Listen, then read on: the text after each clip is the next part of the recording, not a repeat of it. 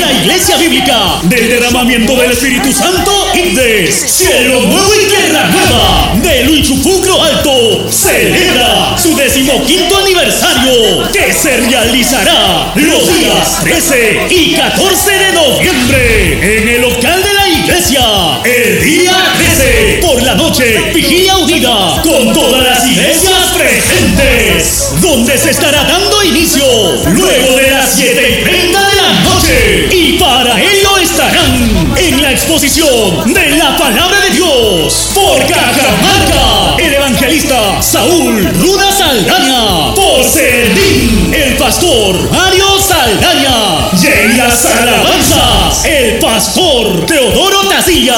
¿Quién ha dicho que los cristianos somos aburridos? Y muchos más. El día 14, 10 de la mañana, culto con todos los presentes. Y luego de las 7:30 de la noche, segundo megaconcierto juvenil, organizado por los jóvenes de la Iglesia Ibdes, Cielo Nuevo y Tierra Nueva, donde estarán participando los ministerios y grupos de alabanza de las iglesias. También habrá coreografías, teatros, regalos y mucho más, ya que es tiempo de demostrar una iglesia y jóvenes unidos. No faltes, te esperamos. Hace la invitación el pastor Faustino Chalán y toda la congregación. Todos son bienvenidos. Todos son bienvenidos.